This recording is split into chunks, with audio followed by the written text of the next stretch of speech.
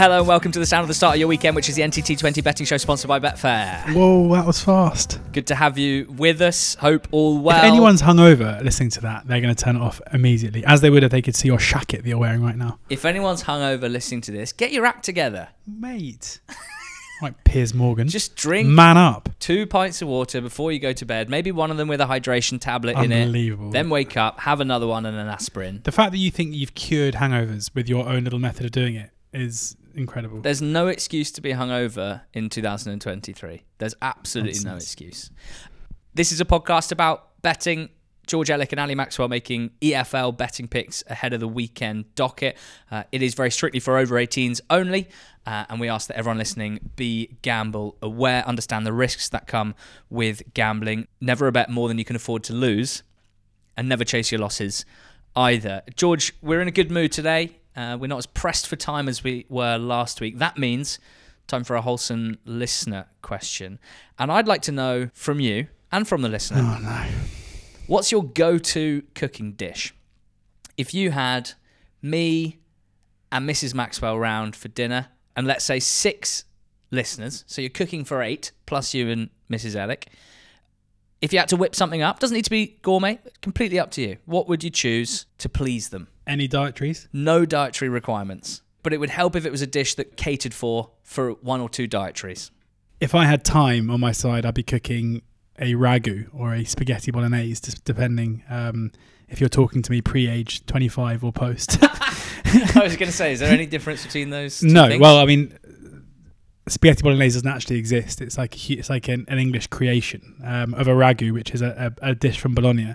And like anyone listening to this who likes to cook a bolognese, I'm obviously convinced that mine is the best.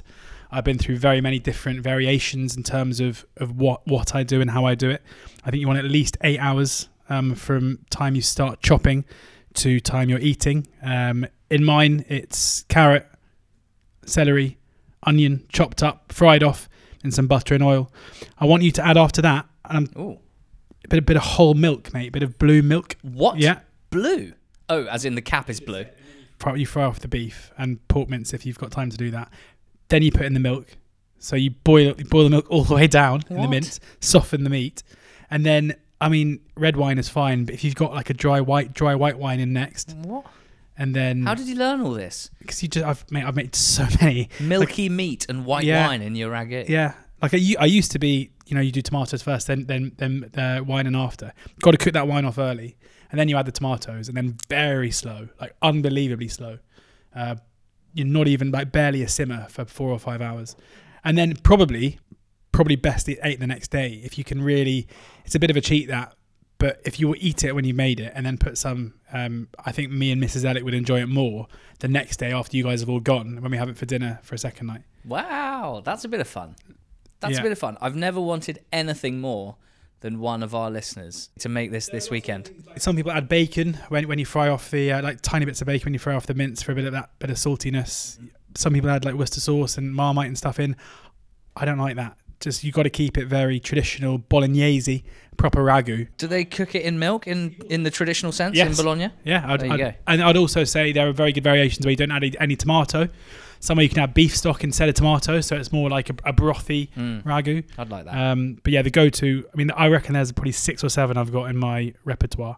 But the 6 or 7 different ragus, rag and bonemen. Mm. And do you eat it with spaghetti or tagliatelle? Because if you go to Bologna, they will serve you tagliatelle. Definitely fresh tagliatelle, yeah. Tagliatelle al ragu. Amazing. Well, please, someone cook that this weekend. Please do that for us. And as an aside, if you're looking for a weekend holiday destination all year round, go to Bologna. What a great city brilliant that city. is. There you go. There's a very good place. It's about a 20-minute train outside of Bologna in a town called San Giovanni in Persiceto. Sure. And it's called Osteria del Mirasol, and they have an unbelievably good ragu where it comes with a little quail's egg on top, a quail's egg yolk, and then because of the creaminess, you mix it all in. It's phenomenal. Also, very cool stadium in Bologna, the Stadio Renato Dallara, at which I saw Spain under-21s beat Poland under-21s something like 6-0 in the 2019 under-21 Euros. God, I'm excited for Georgia this summer, 2023, under 21 Euros. Come on, Lee Carsley's Unders Army.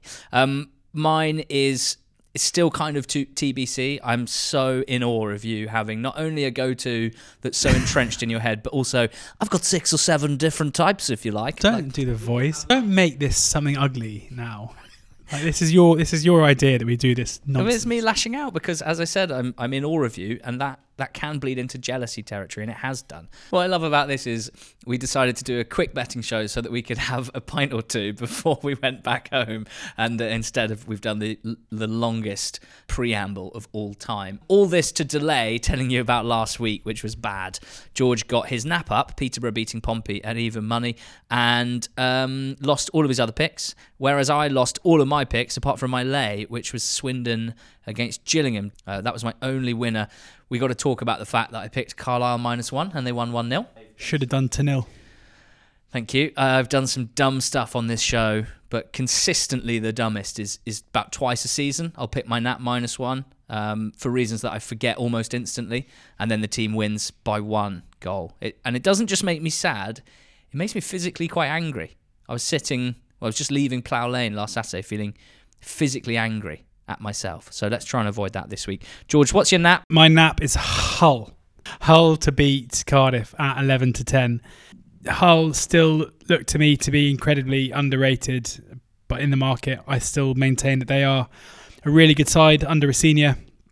Last seen playing at home, beating a much superior side to Cardiff 3-0 in QPR. Their form generally at the moment is in the Championship just very good. Just that 1-0 defeat against Sheffield United. The only blot, yes, they feel like they should have beaten Huddersfield in the game before that, but they played okay. And then the 2 away wins against Wigan and Birmingham before that. So they've scored 7 goals in their last 2 wins. When things are going right for them, it does feel like it goes very right. I think Aaron Connolly's a really smart addition. Ebiove in as well. Estupinian playing well. They're just a side who seem pretty assured in terms of what they're doing right now under a new manager. And I'm just going to keep backing them basically until things catch up. I think they're still 9-2 to finish in the top half, which... You've been hawking that for weeks. I just don't really understand what's going on there. But yeah, that's exciting then, isn't it? Well, it's just the wrong price, isn't it?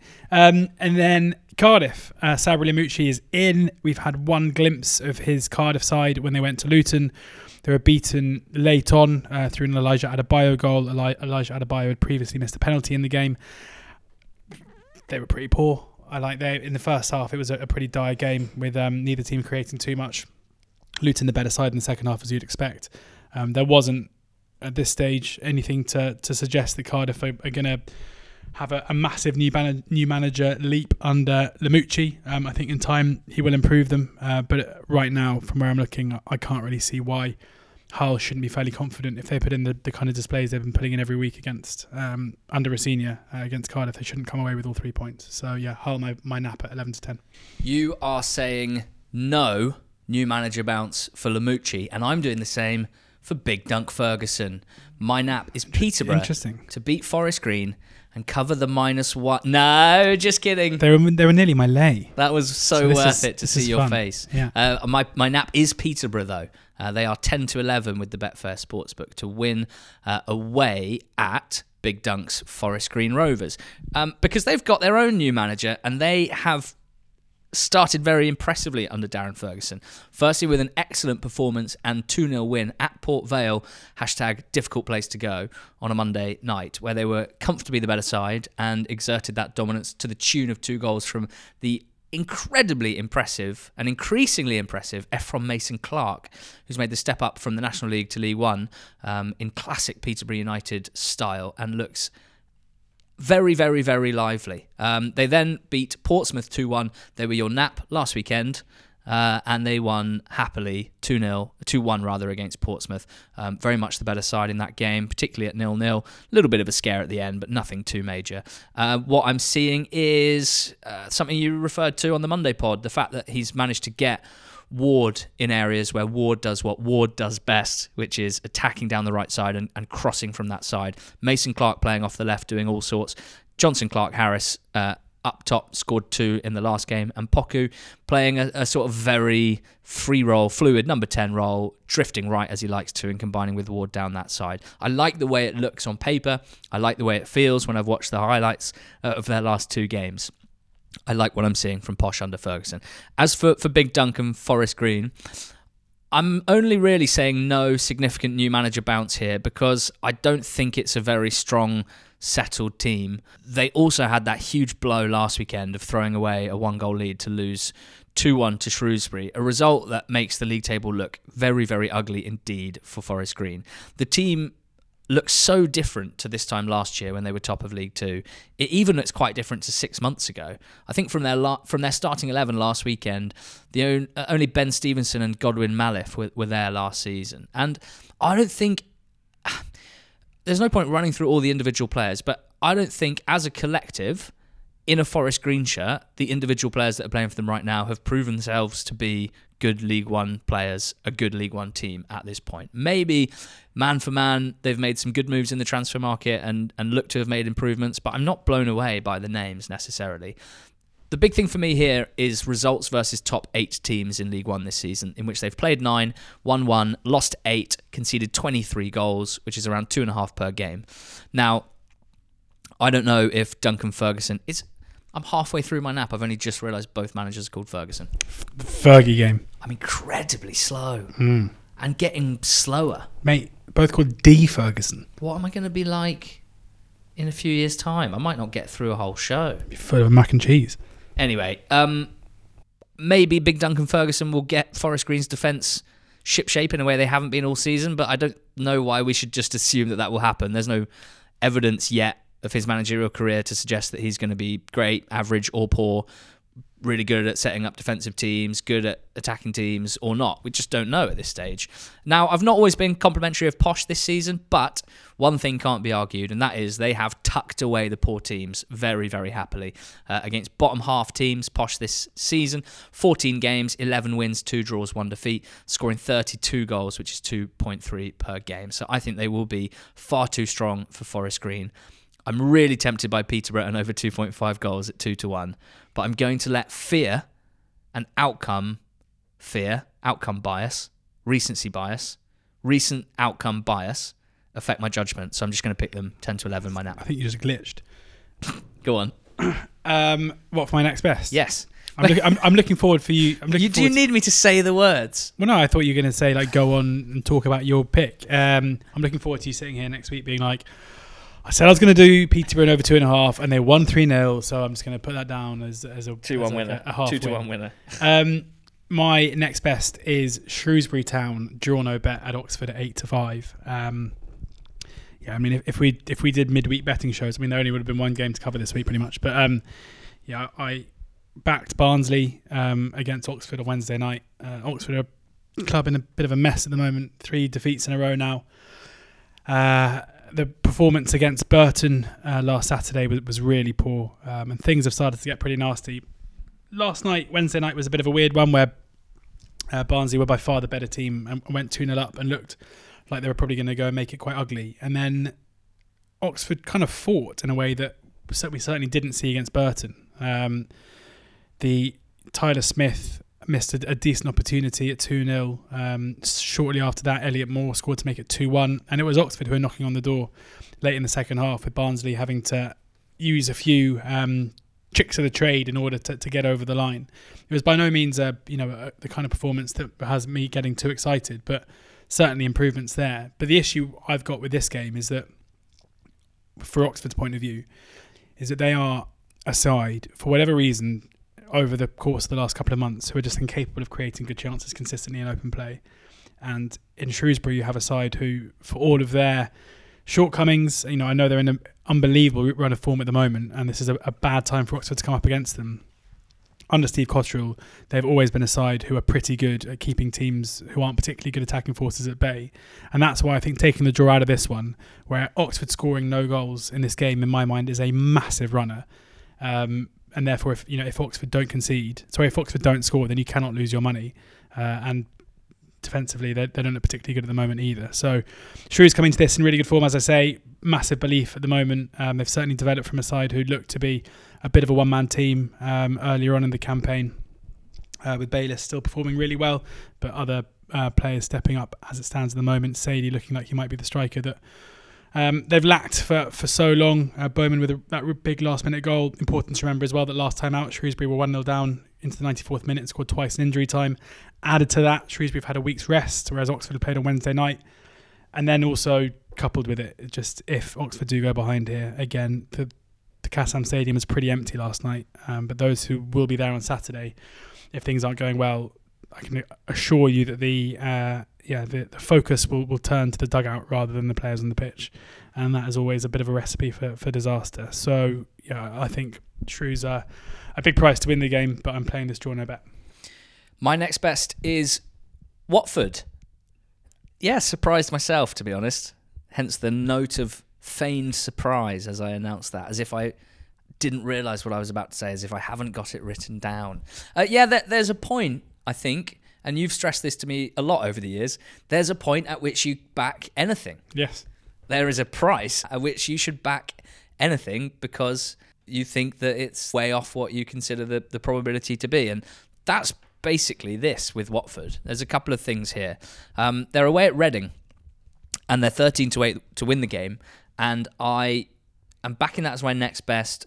I was pleased that before we started recording, you also expressed some surprise, and I'd say something close to interest in Watford at this price. So I don't feel like I've missed something. I don't feel like I'm a mile off here. We're fairly aligned. Reading's an interesting one. They are famously this season really good at home, really bad away from home, right? Madstad Reading FC, as I've called them, have been a very, very good team and picked up a lot of points this season. But, and this could end up being complete nonsense, but I noticed that Reading have only played 4 home league games in the last 3 full calendar months. In that time, they've won 2, drawn 1, and lost 1. On the 4th of Nov, they lost 2-1 to Preston. On December the 10th, that was their next one. They beat Coventry 1-0. On December the 27th, they beat Swans 2-1.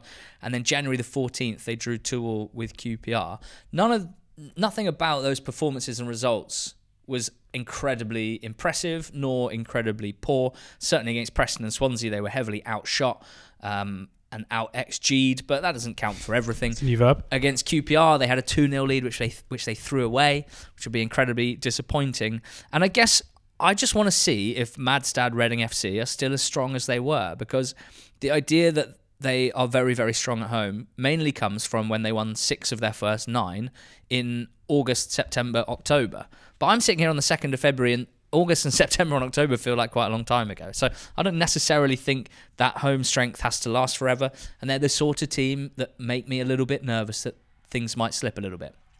So I'm willing to take this on I think their home form is the reason for this price, which I'm struggling to ignore. As for Watford, what are my positives here? They have some very, very, very, very, very good players. They already had some very good players. Then they added some very good players. Now they have a team of very, very good individual players. I'm still yet to see loads that excites me in terms of team strategy and joined up thinking and long term. I've no idea what happens with Watford, and overall I'm underwhelmed by them this season. All of that's true. I spoke about it on the Monday pod. But what's also true is that in a football match, the quality of the players on the pitch is a huge factor. Maybe the biggest factor, I don't know. Smarter people than me will know that. But the quality of the players on the pitch is a massive factor, and I think there's a huge gap in quality between these two sets of players. So I think at 13-8, it's good enough to play Watford away at Reading. That's my next best. Don't forget, it's bet 10, get 2. That's if you bet £10 on EFL Accas this season, you'll get a £2 free bet. You can find terms and conditions for that in the description of this podcast. Put up a lay for me. Laying Stockport at 1.8. At home to Tranmere. Stockport, we've said it many times, despite their slightly lowly league position, we consider to be one of the best teams, if not for a time the best team in the league, and the market has agreed, which is normally quite a good thing. And I think the market still has them as one of the best teams in the league, but I'm wondering if that run of form, those run of performances may have come to an end, because I think there's a mounting pile of evidence to suggest that Stockport are not operating at the level that they were a month or so ago. Looking at their recent form, just the form alone. They've only won one of their last 5 games. They've lost 2 of those games at Grimsby, where I put them up to win the game on the betting show, and at AFC Wimbledon. And they can't have any arguments in either of those 2 games. They weren't great. They weren't outplayed particularly, but they certainly weren't particularly good. The 2-0 win over Newport was a decent performance. But then it's the 1-1 draw from midweek on Tuesday night that is really troubling, because this was a team in Stockport who've topped the XG tables for however long and looked to the eye to be incredibly strong after a disappointing start against a Crewe side who are bottom of those similar XG tables. And I think, have had some of us wondering, if their poor run of form continues, could they be dragged into the mix at the bottom? Crewe were the better side here. Stockport were lucky to get away with a point. And even though they went behind and came back at 1-1, at 1-1 you thought Stockport might come forward then and be the dominant side, but it was Crewe who looked more likely to score. Now that is a really poor bit of form, and suddenly you're looking at a side who have won 1 in their last 5, have failed to score in 3 of their last 5, up against a Tranmere side who themselves are becoming more upwardly mobile. They've only lost 1 of their last 6 in the league. Also, considering their away form, they have recently gone to Barrow and won. They've gone to Northampton and won. And drawn. They've gone to Swindon and drawn as well. So beaten, and they've also beaten decent home sides such as Sutton, Walsall and Salford this season. So Tranmere by no means disappointing on the road, coming off the back of a big win at home to Leyton Orient, the team currently sitting in top spot. Yeah, I think anything odds on about Stockport here might be a price based on Stockport and what they were a few weeks ago, because things don't look that impressive to me anymore. Yeah, they were between 2 for my lay. They were very much one of them. I've gone with Sheffield Wednesday instead. At 1.75, I've laid them on the Betfair Exchange. I feel like possibly between us, Wednesday might be our most laid team this season. And that's a mixture of 2 sort of key aspects, really. The main thing is, they're so highly rated, understandably so by the bookmakers, that their price tends to be incredibly low. And when you're looking down the docket for your lay, that's really what you're looking for. You're looking for the short price to get against. But also there was a period in the season where it didn't feel like they were hugely convincing. I would say that is definitely not the case in recent times, where they've rattled off win after win after win, and they've been absolutely brilliant. So this isn't so much about Sheffield Wednesday. For me, it's about the league leaders, Plymouth Argyle, who travel to Hillsborough. And there's just something about Argyle at the moment. In fact, all season, there's just something about Argyle. They've only lost 2 of their 14 away games this season. That was a complete aberration at Charlton. They were already behind, and they were already being beaten well before their red card, but the red card meant they collapsed and lost 5-1. That is absolutely the exception to the rule this season with Argyle. They lost a tight one late at Fleetwood, 89th minute, Fleetwood winner. But every other game, they have managed to not lose their away games, and that is a sign of an excellent team, I think, with a fantastic mentality. Ipswich away, Bolton away, Wickham away, Derby away. They have found a way. Finn Azaz is back for them, which I think is absolutely huge. He's been exceptional this season, and in the first game between these two, which was a 2-1 win for Argyle, one of the matches of the season in the EFL, Finn Azaz was absolutely brilliant. I think Jay Matete has been a great addition for them and added something, a little bit of bite and a little bit of ball-carrying silk in central midfield that they didn't have. I think that they are really exciting on the break. Matete is a part of that, as seen by the ball-carrying that he provided before one of their goals in their last league win. And as for Wednesday, I haven't got really many qualms about them. Occasionally there's a match where they don't look unbelievably convincing. That's pretty high standards to hold any teams to. They're incredibly strong at home. Bannon came on in last week's game, so I think he should be back here, which is obviously huge for them. I have no issue with them being favourites to win this game. I know why they are. I think they are the most likely winners, but this isn't about that necessarily. I'm drinking green juice because I think this price is just a bit too short. Goals bet now, please, sir. Over 2.5 goals in Norwich against Burnley. Double goals! I can't believe it's even money. Let's just rewind to last week where we both picked goals in the Burnley-Ipswich game, and it was 0-0. Yeah, Burnley again. Anyone who's seen David Wagner's Norwich will surely be looking at this as being a crazy price. It is ridiculous football. They've scored 8 goals in their 2 games under him. Really attacking, leaving gaps in behind, as we saw Coventry expose. I can't think of many teams better than Burnley to expose a team who are playing a really expansive high line because Burnley themselves have unbelievable talent. Most teams look to try and frustrate Burnley by dropping in. I can't see Norwich doing that at all. I think this should be a really entertaining game. Plenty of need for Norwich to try and get something out of this as well, given their position in the playoff race. I don't see any reason why I don't see any case or how either of these teams would go about this any other way than just to set up to attack.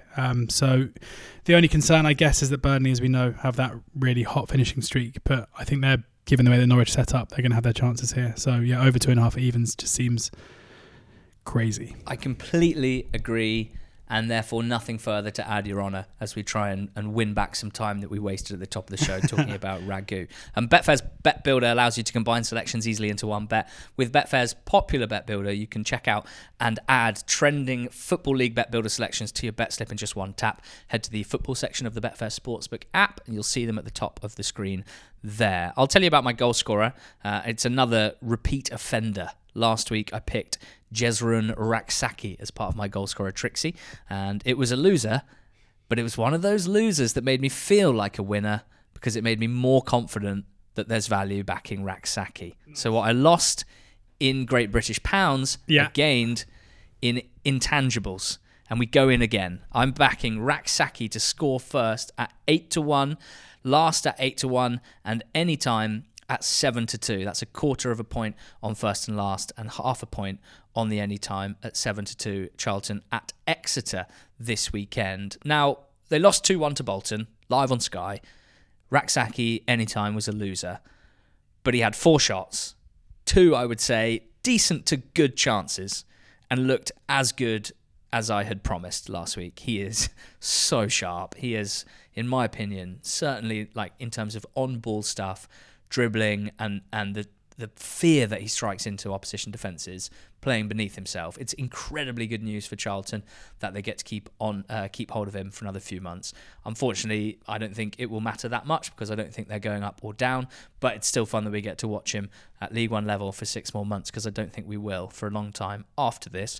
I don't like being harsh needlessly, but I've seen a few extra games this season. I actually saw them in the flesh against Charlton at the Valley, and the idea of Jack Sparks trying to tackle Jezrun Raksaki, trying to keep track of him off the ball, trying to catch up with him in a sprinting race, trying to get the ball off him when Raksaki has it, makes me very excited in the league. I think Raksaki is the premier dribbler in League One. I believe that the stats back that up.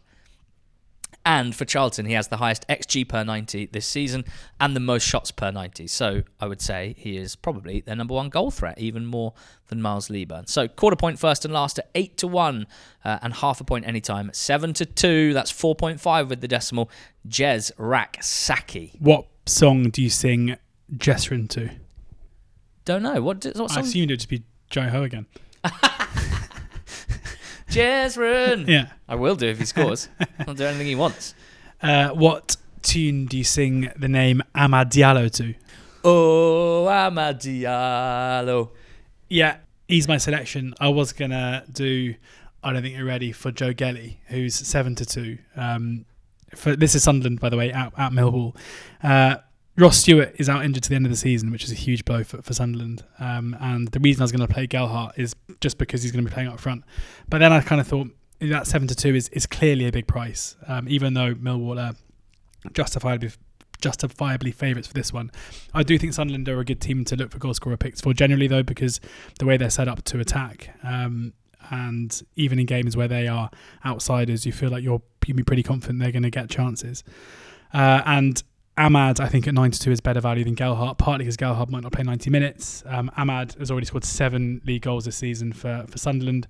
He takes loads of shots. Last time out against Middlesbrough, in the game they won 2-0, he had 3 shots. He drew a blank against Swansea, but prior to that, 4 shots against Wigan, 4 shots against Blackpool. He scored 5 goals in his last 10 games. For him to be 9-2 in any game is just factually incorrect. But then you also have the added benefit to this, which is that Ross Stewart is Sunderland's penalty taker, but he's injured, and they've had 1 penalty this season when Ross Stewart wasn't on the pitch. Who took it?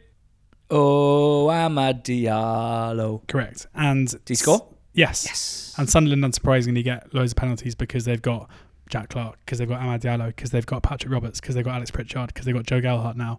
Like these are a lot of players who like to have the ball at their feet, running at goal in close proximity to it. So, yeah, that 9-2 is a very big price and is my selection here. Mate, you know how sometimes we see things on a Wednesday morning and by the time we record on a Thursday, the price has changed, but we have to use the price. Yeah. Whatever it is when we record. He's 5-1. He's 5-1. They've nudged him out. Amazing. Come on. Thank you very much. Incredible. Our 2 goal scorer picks are both magnificent, dribbly attackers playing off the right side. Jezrin Raksaki and Amad Diallo. 7-2 Raksaki, 5-1 Diallo. Absolutely sensational. Recap your picks for me, George, before we say goodbye. My nap is Hull at home to Cardiff. I'm backing Shrewsbury, draw no bet at Oxford, laying Stockport at home to Tranmere, over 2.5 goals in Norwich versus Burnley at even money, and Amad Diallo to score any time at 5-1 for Sunderland at Millwall. And mine, nap, Peterborough United to beat Forest Green 10-11 in League One. Watford to beat Reading 13-8 in the Championship. I've laid Sheffield Wednesday on the Betfair Exchange at 1.75. I've also backed Norwich and Burnley over 2.5 goals at even money. A very rare double goals. And my goal scorer is Jez Raksak. 7-2 anytime Raksaki for Charlton at Exeter. Thank you so much for listening to this podcast. Thank you to Betfair for their sponsorship thereof. And a huge apology if you are listening to this hungover and you're offended by what I said at the start of the podcast. We try to uphold high standards in life and in podcasting, and I may not have matched them this week, but I will be better. You can count on that. Join us again on Monday. Watch our YouTube stuff and go well. Have a good weekend.